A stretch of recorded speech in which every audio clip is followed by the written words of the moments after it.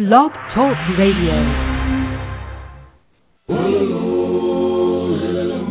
It's the Spiwe Show, an idea exchange empowering us to live well, live fully, and love deeply. And now, here's our host, Spiwe. Well, hi, and welcome to the Spiwe Show. Today, our topic is Mountains to Recovery. We're going to take a journey over some really high mountains, through some really dark valleys, and on our journey to recovery from loss and pain and addiction. To help me with that conversation today is my very special guest, who happens to be the president of 9 Mile Communications and is also an accomplished speaker and prolific author, Rob Cavito. Rob, welcome to the Spiwe Show. Thank you for having me, Spiwe. Well, we are going to start for the viewers who are meeting you for the first time.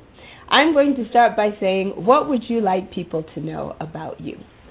I would like people to know that I wrote this book to share my life experiences, really in hopes that maybe somebody can be inspired to achieve their own greatness, that if I can do it, anybody can do this. And, you know, I hear that a lot.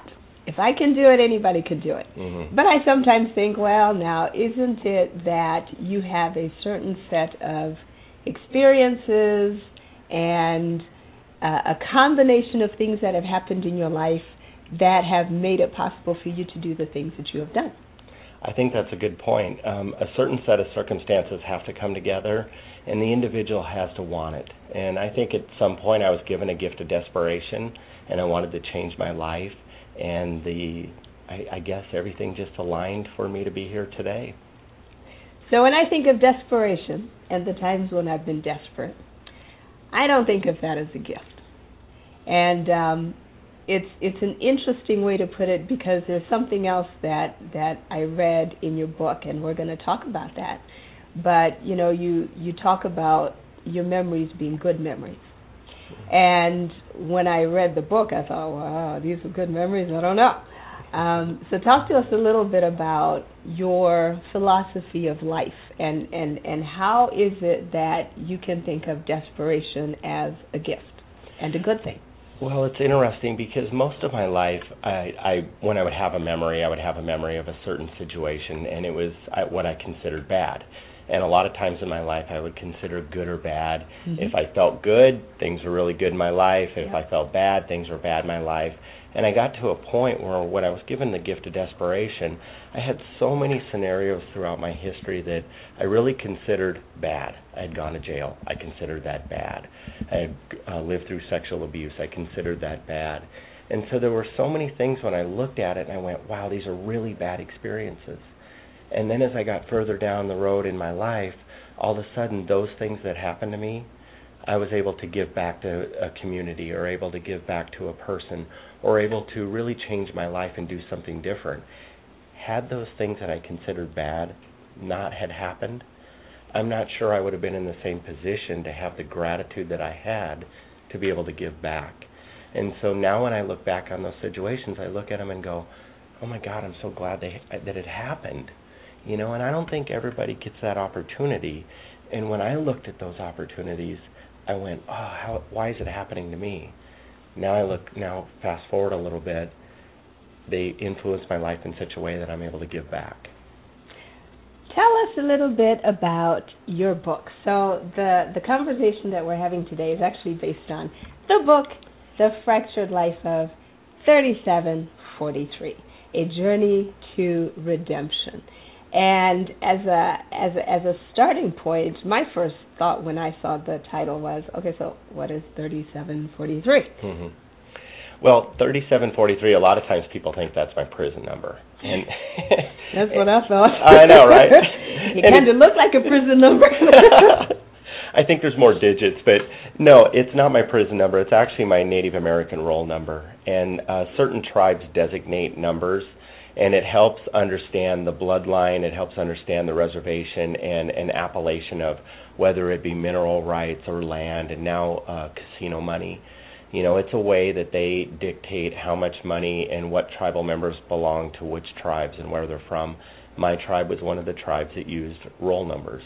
And so my number 3743 identifies my tribe, my name, and then also my family. Okay. So you are then Native American. Yeah. And what tribe are you from? The Karuk. The Karuk. Karuk, Okay. and it means upriver people. And we're from the Klamath River up in northern California, up on the Oregon-California border. Okay. So now let's talk a little bit about what you do today, because then I want to plunge into some of the dark periods of your past. What is it? So you are the president of 9 Mile Communications now. Mm-hmm. And how long have you been doing that? I've been in technology since 1997. I was on probation when I walked into an office one day and asked for a job, and I told the employer what had happened, and he was very familiar with probation. Mm-hmm. And so he was willing to put me to work, and it was just kind of a crazy experience because the moment I sat down and touched a computer, it just felt like the right thing. And I started playing with the computer and got on the internet, and before you know it, it felt like that's what I was supposed to be doing. And I followed that dream, and I went and got a Bachelor's of Science degree and got an MBA and worked in the industry with some really high, big players like Cisco Systems. And that led me to starting my own company, and we started installing data communications equipment for retailers around the country, and now we're in the UK, and we're doing it in Canada, and it kind of led me to achieve and realize my dream. So in addition to that, you speak. I speak. Is that because of the book, or is that because of 9 Mile, or is it both? It's a mixture of both. I really started speaking mostly in the recovery program, in the recovery community, and then that led me to speaking as a motivational speaker outside of the community, and then that led me to more speaking events that eventually led me to becoming a fairly polished speaker that led me to speaking about different aspects of my own industry and technology. And so it's a good mixture of both. Sometimes I'll speak at events and conferences for technology, and then somebody there will know me from the book or know me from my inspirational speaking, and they'll ask me to do an event for their church or their local service or local charity or whatever it is. And so I do a pretty good mixture of both. So this is a positive time in your life. It is. Mm-hmm. It is. So let's plunge back into that other time. The darker times. The dark times, yes, the dark times. So, you know, the reason I was so interested in your story was because so often you hear about alcohol abuse, drug abuse, and how difficult those addictions are to get over, get through, get past, move away from. And the fact that you did it, I think, is a testament to your own strength and your own tenacity. And so for anybody who might be watching this who is either struggling themselves or who knows somebody who's struggling, then, you know, it's an opportunity to say, well, now, if he was able to get past all of these things, then it's possible, right? So let's start with the alcohol and the drugs. First of all, just give us an idea of what kinds of things over the course of your life you have abused.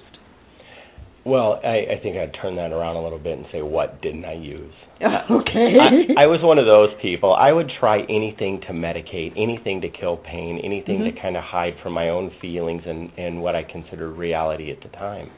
And so I did a lot of things. I mean, when we first started, we started with alcohol, and then we went to marijuana, and whatever new drug was introduced at the time, and this is in the 80s, I was willing to do them all. I really didn't have any concept of what they would do or how harmful they could be. I just knew I wanted to do it. And so it led me from one group of people to another, which led me from synthetic drugs to opiates to pills. And so I've done just about anything you can think of. I've done it. Crack. Yes. Cocaine. Yes. Meth. Yes. Pills. Yes. Okay. See, that's about as much as I know. Now we got them all checked off. Now we got them all checked off. Alcohol, of course. Yes, yeah. So the question then, and I thought about this because at the beginning of the book you start with the gripping, shocking, terrifying scene where you're 4 years old and your father pours gasoline on you with the intent to set you on fire. Yes.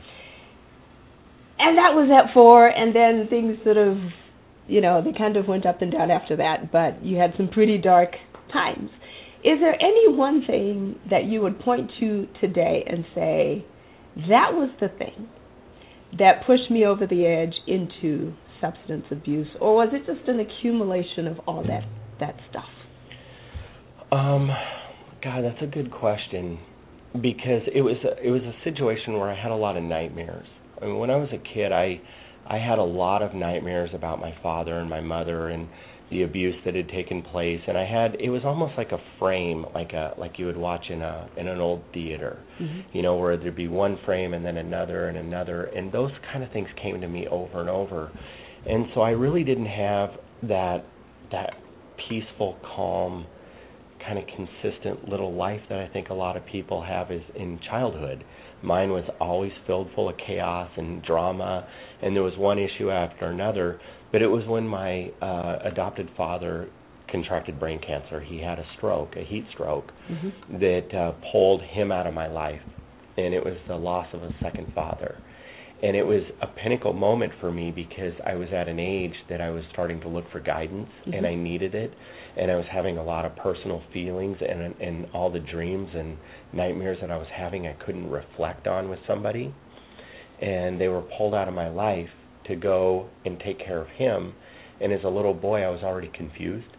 I was already raised in chaos, and now I have a situation where I don't have anybody to turn to, and I didn't know where to go from there. And it wasn't just your adoptive dad, it was your mom too, because now she's worried about him, and she's got her own depression issues and everything else, so she's no longer mothering you. Yeah. Yeah, I lost her at the same time. I mean, she pretty much dedicated all her time to helping him, which I understand and respect today. And she was doing everything she could as a mother to take care of her husband and her family. Something was going to get lost. When you put too many balls in the air and you don't know how to juggle very well, something gets lost. Is there a point where, I don't have an addictive personality is how I'd put it. And so I've never experienced addiction to drugs or alcohol, but, I hear this term thrown around a lot, rock bottom. And I've never really known if it's appropriately descriptive or if there is a single bottom or if there are multiple, because as I read your story, the thing that struck me is you struggled over many years. And as I'm reading, I'm fearful for you because I keep thinking, I hope this is rock bottom, because if this isn't rock bottom, then I'm fearful of what's going to happen next. And, of course, then, when you got to the point where you had the car accident, I'm thinking, okay, he's going to wake up and it's going to be great and it's going to be happily ever after. And, of course, that's not what happened. And then when you were hiding in the apartment from Jamal, who is upset because you robbed his supplier, I'm thinking, okay, this has got to be rock bottom. Hopefully things change at this point. And so my question is, was there a single place that you would point to and say that was the bottom, or were you just sort of bouncing along the bottom and you kind of hit and you bounce and you come back and you hit and you come and you recover and you say you're going to do better and then you find yourself back down there again? Well, I always had intentions of doing better. I always had the intentions when I would say to somebody, I'm going to do better today, I'm going to get better, I had every intention in the world to make that happen. You meant it. I had no tools to do it. And my rock bottom, I had multiple bottoms. It was almost like an onion. It's like peeling layers of an onion back. And there'd be one bottom, and I'd peel one layer off, and then it'd be another, and then it'd be a different emotional issue or a different physical or mental issue, whatever it was. I was just constantly peeling layers of an onion back. And every bottom I had, I thought was the worst it could possibly be. It wasn't until alcohol stopped working as a solution, because many people looked at alcohol as the problem. If you stop drinking, that's the problem in your life. To me, alcohol had always been the solution to all of my problems. Every time things went sideways, I would drink. Every time things were good, I would drink. Every time I had a girlfriend, I drank. Every time I lost a girlfriend, I drank. It was the solution to everything. the day that it didn't kill my emotions, the pain, that was the bottom of all bottoms. Because I didn't know where I was going to go. I didn't know what I was going to do. It was a bottom that I had never experienced before. Thank you for joining us on The Speedway Show. Visit thespeedwayshow.com for content and other episodes. Join the fan page at facebook.com/The Speedway Show. And follow Speedway on Twitter at the handle The Speedway Show. Until next week, live well, live fully, and love deeply. It's The Speedway Show, an idea exchange empowering us to live well, live fully, and love deeply. And now, here's our host, Speedway. We are talking to author and speaker Rob Capito today, and our topic is The Fractured Life of 3743, a journey to redemption. So, Rob, my next question to you is, I spoke to a counselor once upon a time, and I asked him, how do you wrap your mind around the fact that for every person who's addicted who makes it, there are some that don't? And he said, well, for everybody there is a point where you have to make that choice. Mm-hmm. And if you make the choice to get better, it doesn't fix it that day. But if you don't make the choice, then you continue on that downward spiral. Is there a point, or were there multiple points for you where you made that choice? That's a really good question. There were multiple points. That there was actually a day where I sat in my apartment, and I was living down in Edina, and I had this tiny little apartment, and there wasn't much furniture in it, and it didn't have much going for it. But what I was sitting on the couch, and I remember looking outside at these trees, and I can hear the birds, and it was spring, and I just remember sitting there saying, I don't want to go out this way. Mm-hmm. I don't want to have to continue to fight this battle, this obsession, this compulsion every day.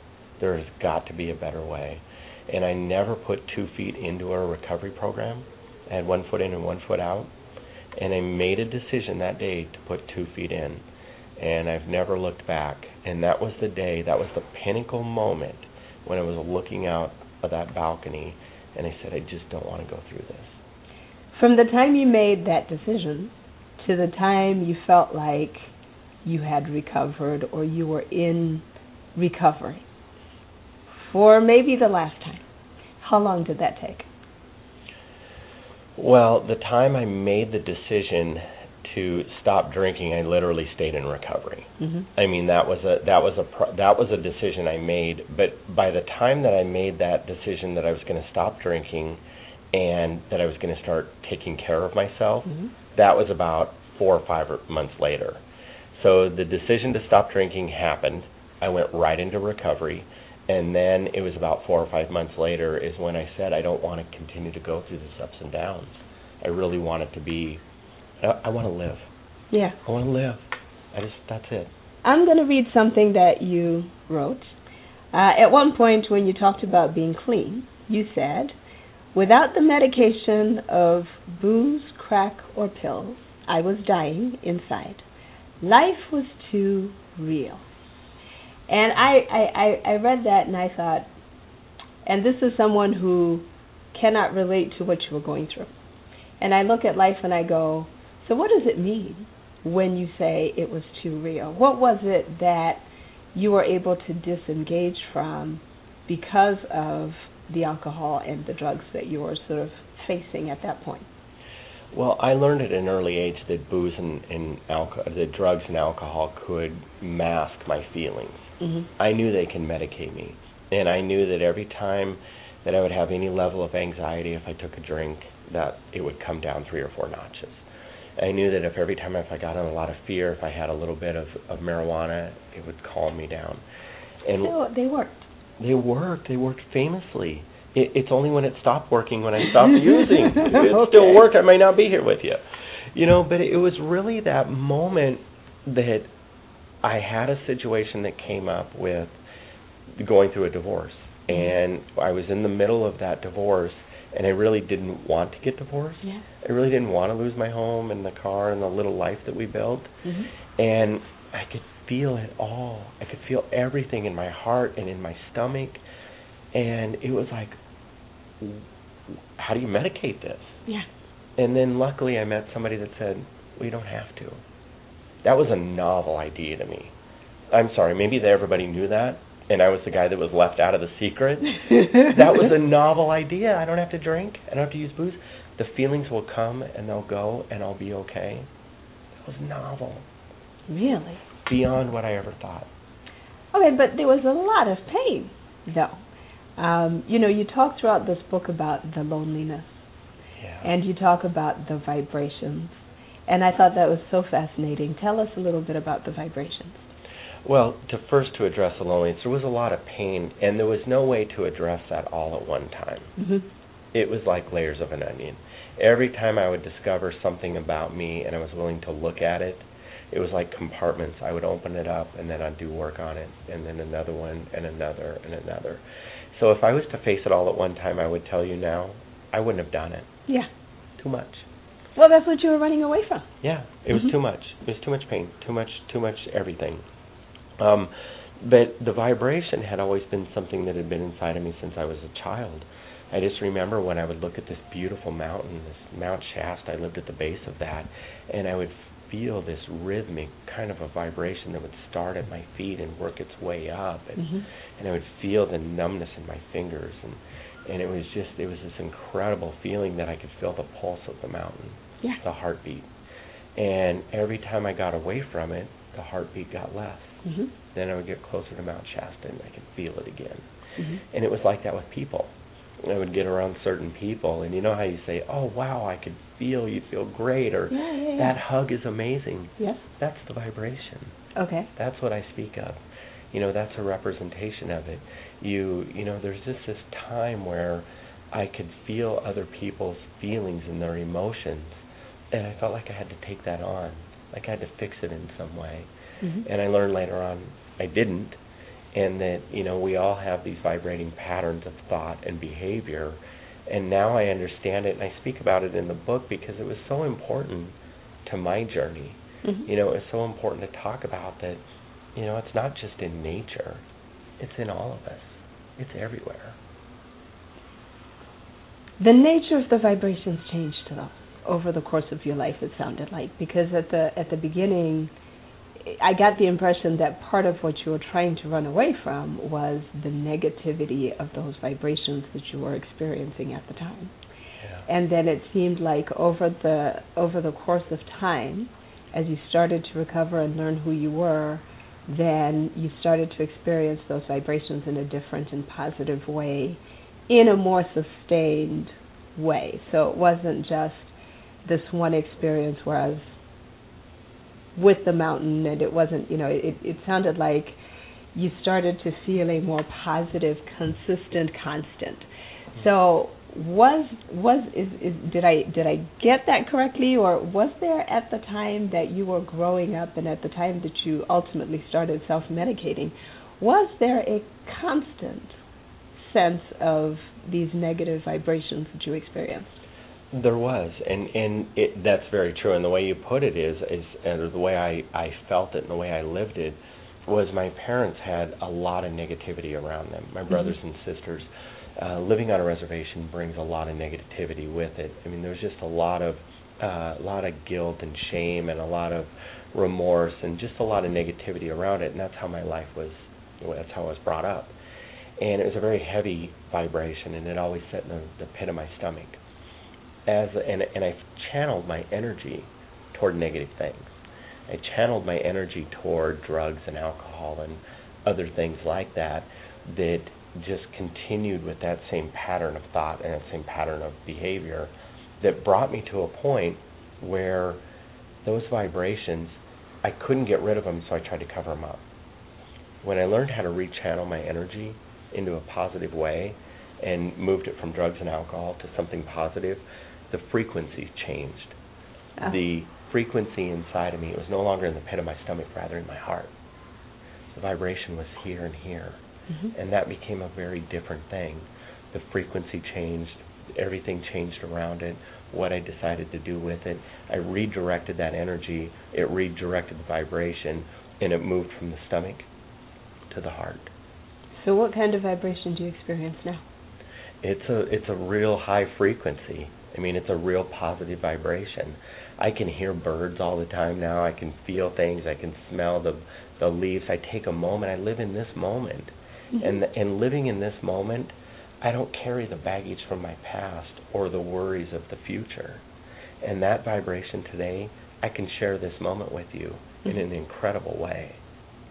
I remember the Beach Boys singing about, the good vibration. Yeah. That's what you're feeling now, right? Right. The good vibration.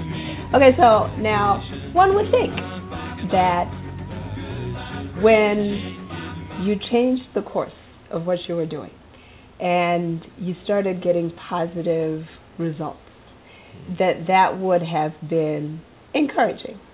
And so I'm going to read something you wrote about that very thing. You said, as things got better, I became more fearful just as I did when things got worse. And I thought, well, isn't that interesting? Because then, it made me wonder, so what is the positive reinforcement that you can have when you're trying to recover and find your way out of that kind of addiction? Because on the one hand, it's like, I assume you recognize that the drugs weren't working because you were losing more than you were gaining. Mm-hmm. But then at the same time, when things went well, when you got the car and the house and the kid and the job, the stable job that now turned into this career, it didn't have the impact of making you say, oh, yes, this is great. I'm never going to go back to that again. Now you're fearful. Yeah, it's a really odd dichotomy because, like you said, things were really well, or things were really bad and I was using, and things are really good and now I'm using again. Mm-hmm. It's like I always had this self-esteem was very, very low. And kids that come from child abuse, whether it be sexual, mental, physical abuse, typically have a low self-esteem, and I was one of those people. So when things would go really well, I thought the other shoe was going to drop at some point. Because you didn't deserve it. I didn't deserve it. Okay. I didn't feel like I deserved it. I didn't feel like it was part of my life. And so at some point I would look at it and go, it's going to blow up anyway. Mm-hmm. It's not going to last. Yeah. It never does. And I didn't know that I was having an influence on it lasting. It never did because you did not believe it would. That's right. It wasn't sustainable here. So when did it become sustainable for you? After I did a Sundance, I was at I did this Native American ceremony down in New Mexico, and when I walked away from that, the preparation was a year leading up to it, so it was pretty intense. And when I walked away from that, I knew that if I could do that, I could do anything. Mm-hmm. Yeah, it was pretty intense, and so I knew at that moment that I can start doing things in a positive way, and then if I kept doing them, more positive things were coming to me, and more positive things were happening, and there really wasn't this other shoe. That was a mentality. It wasn't real, and at some point in that ceremony, I stopped believing what was going on in my head. I had this whole system built in my head of the way life was supposed to be. Yes. And doing that ceremony started dismantling that. And the way life was supposed to be was the way life had been up until that point. Yeah. And my belief system started becoming dismantled. And when it started breaking down, and I started seeing these other positive results, like my job and my school and my relationship with my ex-wife and my son and relationships with other men, and it started developing, and all of a sudden it's like, wow, I have a lot of positive things happening. And it's happening here first. And it doesn't have to fall apart. Yeah, and there was no reason for it to fall apart. And so that was quite a big change for me. Other than you. Yeah. Thank you for joining us on The Speedway Show. Visit thespeedwayshow.com for content and other episodes. Join the fan page at It's The Speedway Show, an idea exchange empowering us to live well, live fully, and love deeply. And now, Here's our host, Spiwe. Hi, we are talking to accomplished speaker and author Rob Kapito. So, Rob, I remember being fascinated by the fact that you said at 18 months of sobriety, you did not feel like you were in recovery. At 3 years, at another point of sobriety, you did not feel like you were in recovery. Do you feel like you're in recovery now, and what made that difference? Yeah, the short answer to that is yes. And what made the difference was my willingness to start looking even deeper. And I talk about the layers of the onion. Mm-hmm. I came into a program to learn how to stop drinking. I came into a program to try to get the heat off my back. I didn't know I was going to find out all these other things about me. And so 18 months in, there were a certain set of emotional issues that were dealt with. 3 years, a different set. Mm-hmm. 4 years, a different. And it wasn't until about 5 years into recovery that I truly started feeling like I had gotten to a place that I'm really living in today. And that's what recovery is. It's all about today. It's all about living in the moment. And I now have enough tools that I can cope with life. I have enough tools that I have some emotional well-being. But I also have enough understanding about my own nature that I know how to live now. That came 5 years in. So how do you cope differently? Because, you talk about other addictions. Well, my addiction shifts from one thing to another, mm-hmm. and it always has. It was alcohol, and then it was drugs, and then it was shopping, and then it was food, and then it was sex, and you name it. I'm addicted to more. Mm-hmm. I was addicted to everything that would make me feel better, and it wasn't until I really started looking at my behavior and became honest with myself and willing to look at my behavior, that's when it changed. Because at that point, I wasn't blaming other people for what was happening in here. Uh-huh. At that point, I was no longer holding other people responsible for my feelings. At that point, it was all about what I had done. And once I was willing to look at that, I was also willing to change that. And that wasn't changing you or anybody else. It was all right here. Let's talk about culture and spirituality. Mm-hmm. Because you talk quite a bit about that in this book. I'm going to just ask a really broad question. What was the role that culture played in your life and your recovery? What difference did it make that you sort of came into this recognition that you are a Native American, this is the tribe that you came from, and all of the things that you learned? Well, it wasn't something that I grew up with. I mean, it was inserted mildly at different times when I was growing up, but it wasn't until I had a complete meltdown where I was in the fetal position in my apartment that I was reintroduced into my culture. And it was through a shaman who came to me and asked me if I knew who I was, mm-hmm. if I knew where I was from, if I knew what my cultural upbringing was, if I knew anything about my ceremonies, my tribe, my nation, the world, anything about us as a society. The short answer to that was no. Why did it make a difference? I felt connected. Mm-hmm. I felt immediately connected. There's this rich, beautiful history of Native Americans in this country and throughout the world. There's indigenous people, and every one of us is indigenous in some way. Mm-hmm. But I was able to go back and look at where we lived and how we grew up and what our ceremonies were and what our language was. That was really important for me. It was really important for me to look at a family tree and know that I was from somewhere. Yeah. Somewhere. And that helped. Oh, amazing. I didn't, up until that point, I didn't know where I belonged. Was it with the athletes? Was it with the stoners? Was it with alcoholics? Was it, mm-hmm. Where was it? Where do I belong in this world? And once I was able to start connecting myself back into my community, world of difference. That's interesting because, I'm originally from Zimbabwe. And so we call it a clan, which is kind of like a tribe, right? My clan, I come from the Moyana tribe, and that's my maiden name, and it's my daughter's middle name. And so when I took my girls, they're 7 and 9, took them to Zimbabwe so they could see this is where we come from. Yeah. Ever since then, it's been interesting because I find myself from time to time looking at my girls and saying, you are Moyanas. Moyanas don't do that.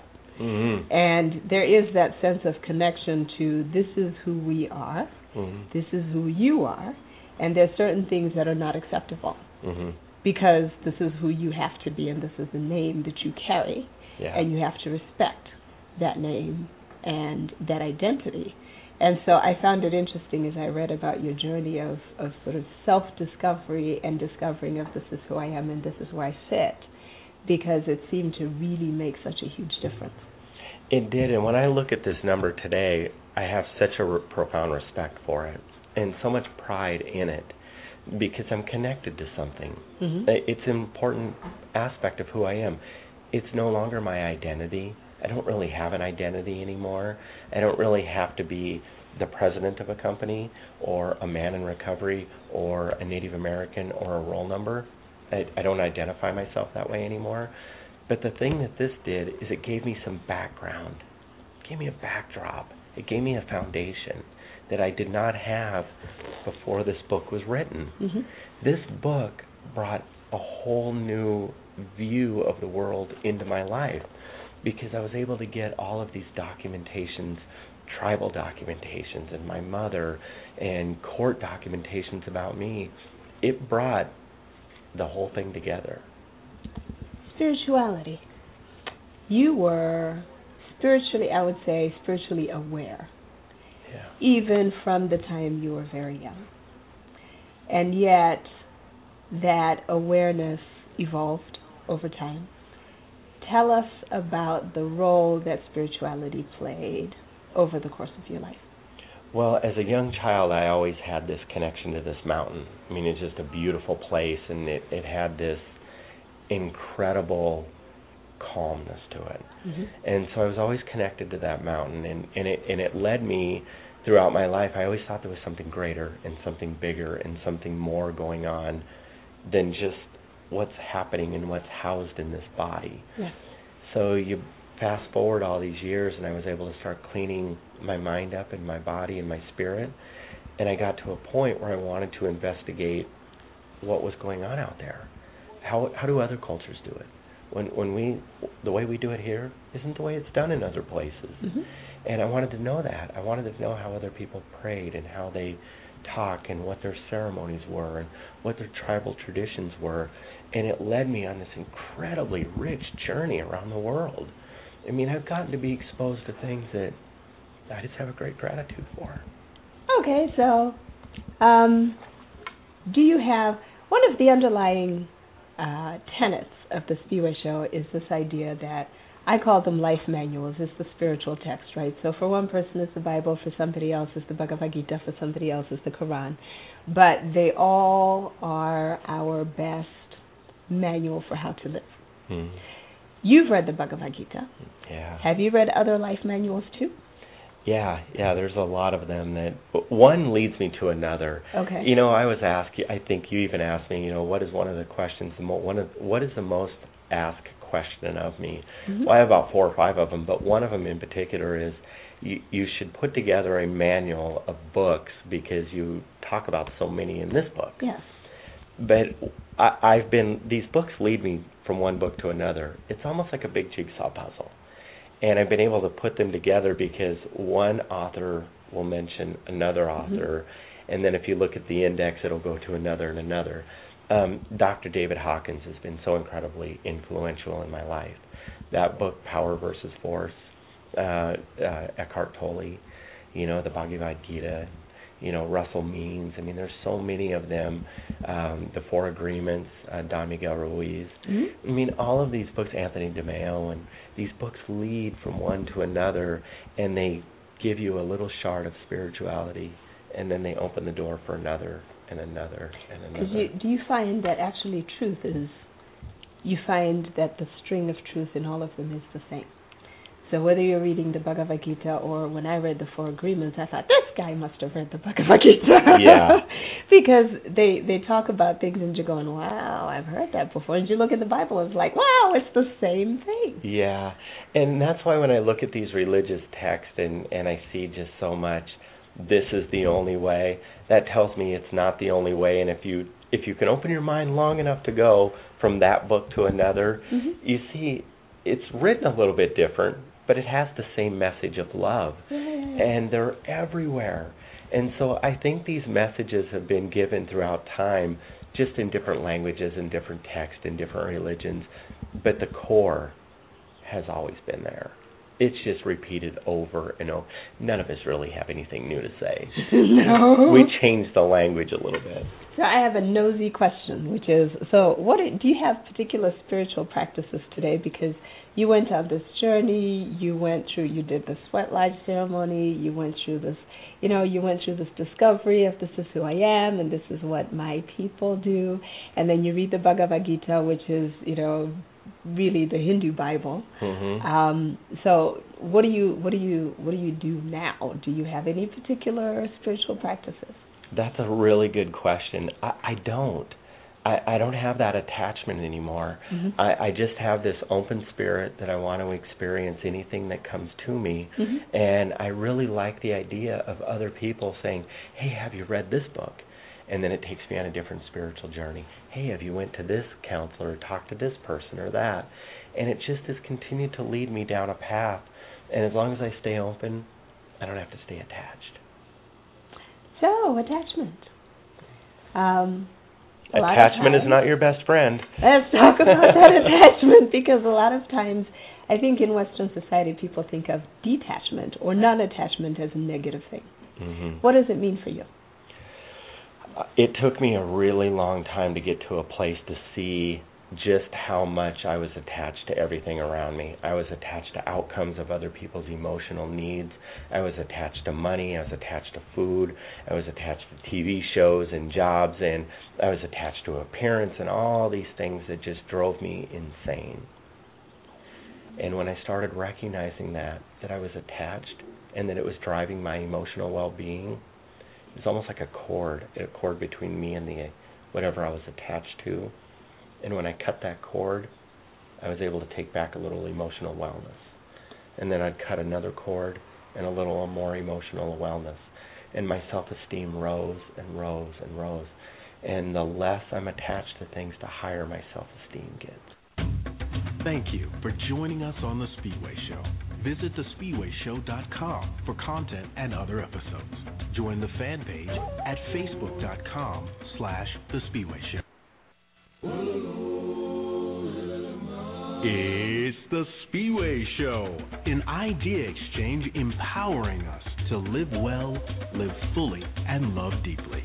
And now, here's our host, Speedway. Hi, we are here talking to author and accomplished speaker and student of life, Rob Kapito. Rob, I wanted to ask you about something that really blew me away when I read this book. I have walked through this journey. I'm reading. I'm going, oh, that's horrible. And then something happens and I go, oh, that's horrible. And there's something you didn't talk about until deep into this book.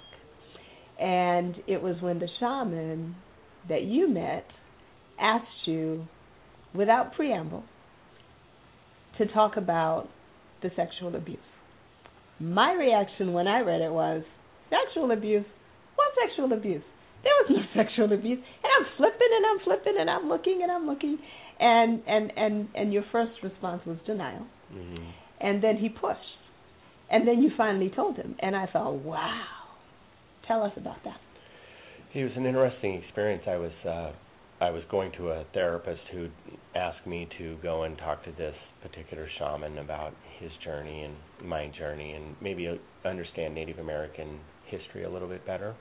And I met with him at the VA hospital, and I walked down this long hall, and it was downstairs at the VA, and I walked into this room that smelled like, at the time I thought it was marijuana, but come to find out it's sage, and it smells actually pretty good.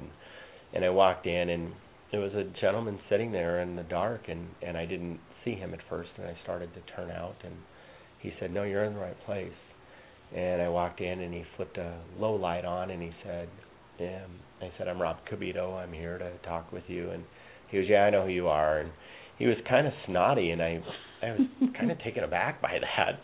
But he said, "When did it happen?"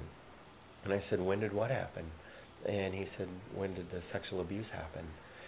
And rather than continuing to push on my feelings and push my buttons, he kind of shared his experience, and he also shared experience of other Native Americans that had been put in boarding schools or on reservations or some of the issues.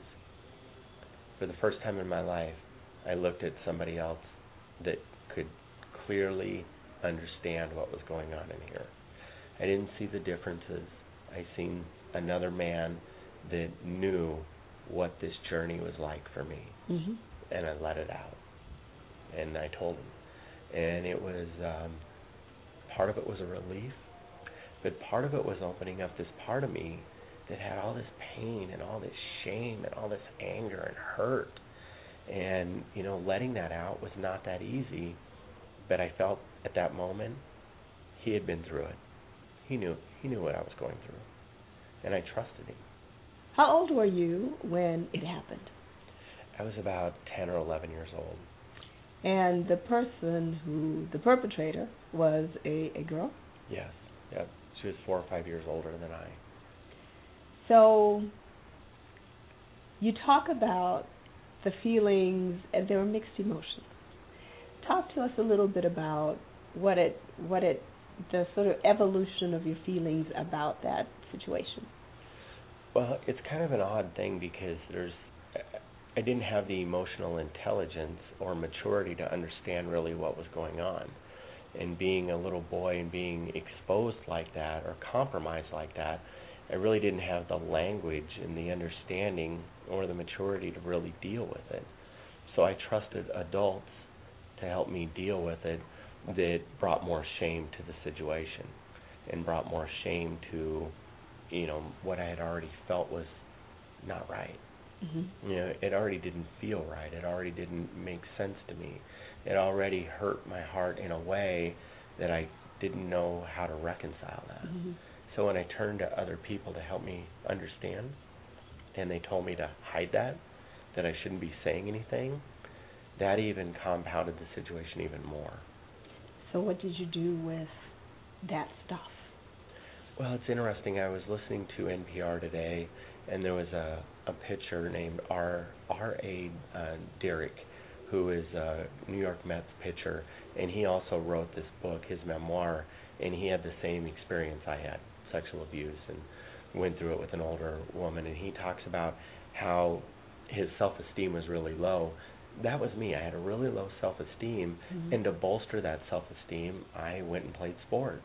It was my outlet. I went to places that I didn't have to be at home, that I didn't have to be, what I felt like in that environment that didn't cultivate a sense of trust and safety. And so I went to places that I felt safe. I went to play baseball, basketball, football. I hung out with friends, and eventually I turned to drugs because that was the next safe place for me. But it's really an odd thing. I never felt safe. So when you had to deal with it, now that you're having this conversation with the shaman, was there a sense that this was part of the pain that you were running away from? Yeah, because you can only bury those things. Somebody like me, I can only bury them so long. I can only go so many years, mm-hmm. and so now that drugs and alcohol were being taken out of my life, the emotional stuff was still there.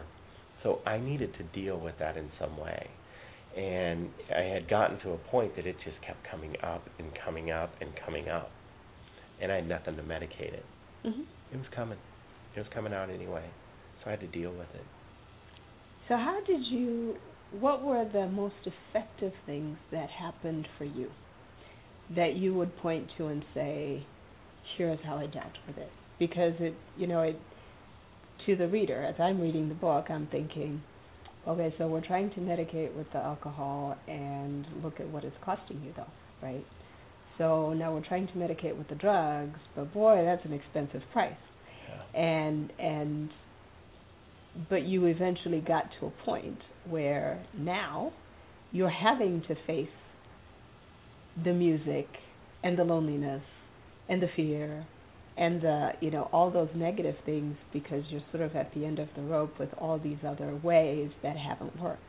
Yeah. So what were the things that for you were effective in helping you address all of those emotions? Well, I had gotten to a point where I had lost a brother to heroin overdose, another brother to suicide, a sister to alcoholism, and my thoughts and feelings about myself, my self-esteem was so shot, but I had gotten to a point where I wanted to live. I honestly knew I wanted to live. Mm-hmm. I didn't know how to do that, but I wanted to do that. And so I just started accepting little bits of help at different times. And it came from my ex-wife, her family.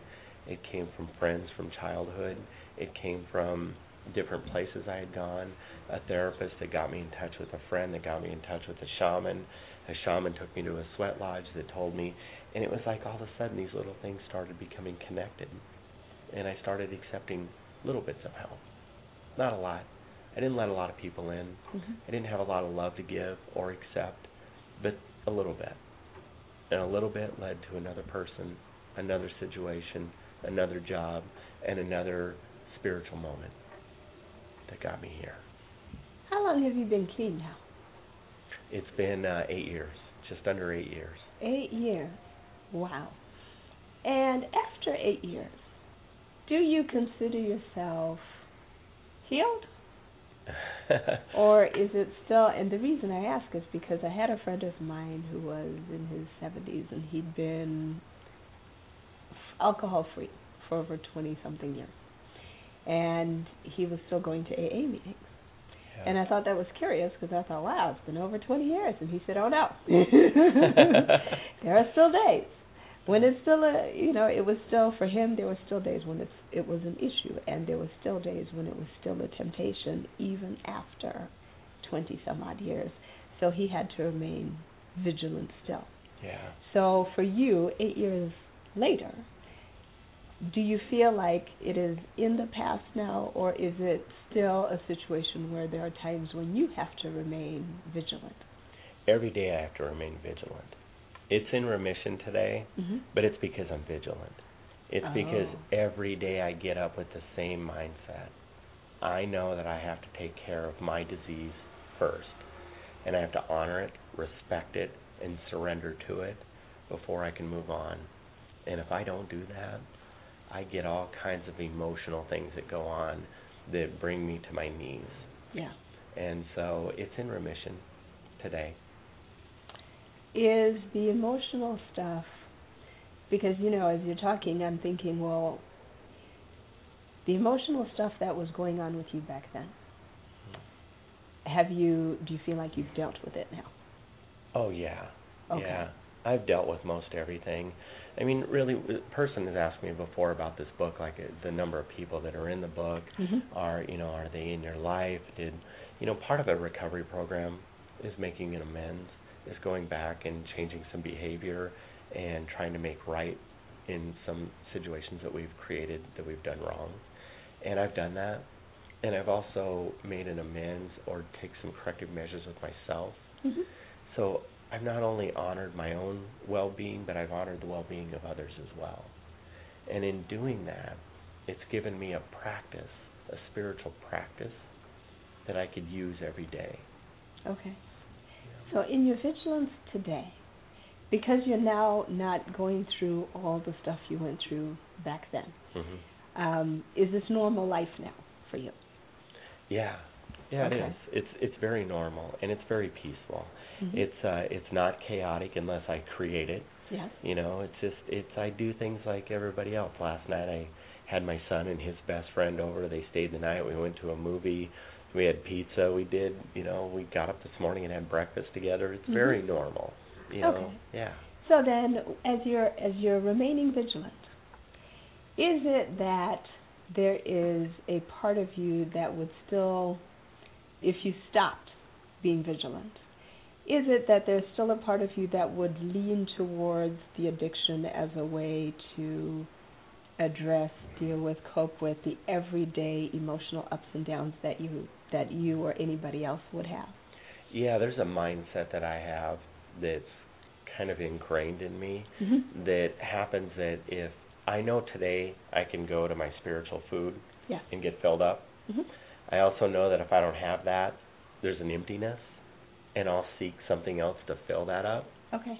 Something has to fill that cup. What I choose today, that's up to me. Okay. Anything else that you would look at, because we started this part of the conversation with the sexual molestation issue. Are there any other, this is a cultural question, really, I guess. Are there certain things that you would point to when that shaman started talking to you and asking you about your experiences? Are there certain things that you would point to and say, I was at a higher risk of experiencing certain things like maybe alcoholism or maybe even molestation because these are things that within my culture and within life on a reservation we are more prone to? I would say we're not prone to it. I know that's been an argument, but for us, it's a cultural thing. It's a cultural thing to drink, and it goes many generations, and there is a belief system, or at least my experience has been, that there's a belief system that we either stay on the reservation, feed the reservation, stay with the family, or stay in that oppression mentally. And it's something that's been ingrained in us for a really long time. And when I left the reservation and left that lifestyle, it was really interesting, the reaction to me when I came back. It was like, you don't belong here. Oh. You moved. You went to do something else. You're not one of us. You don't drink. You don't do this, you know. And so was it negative?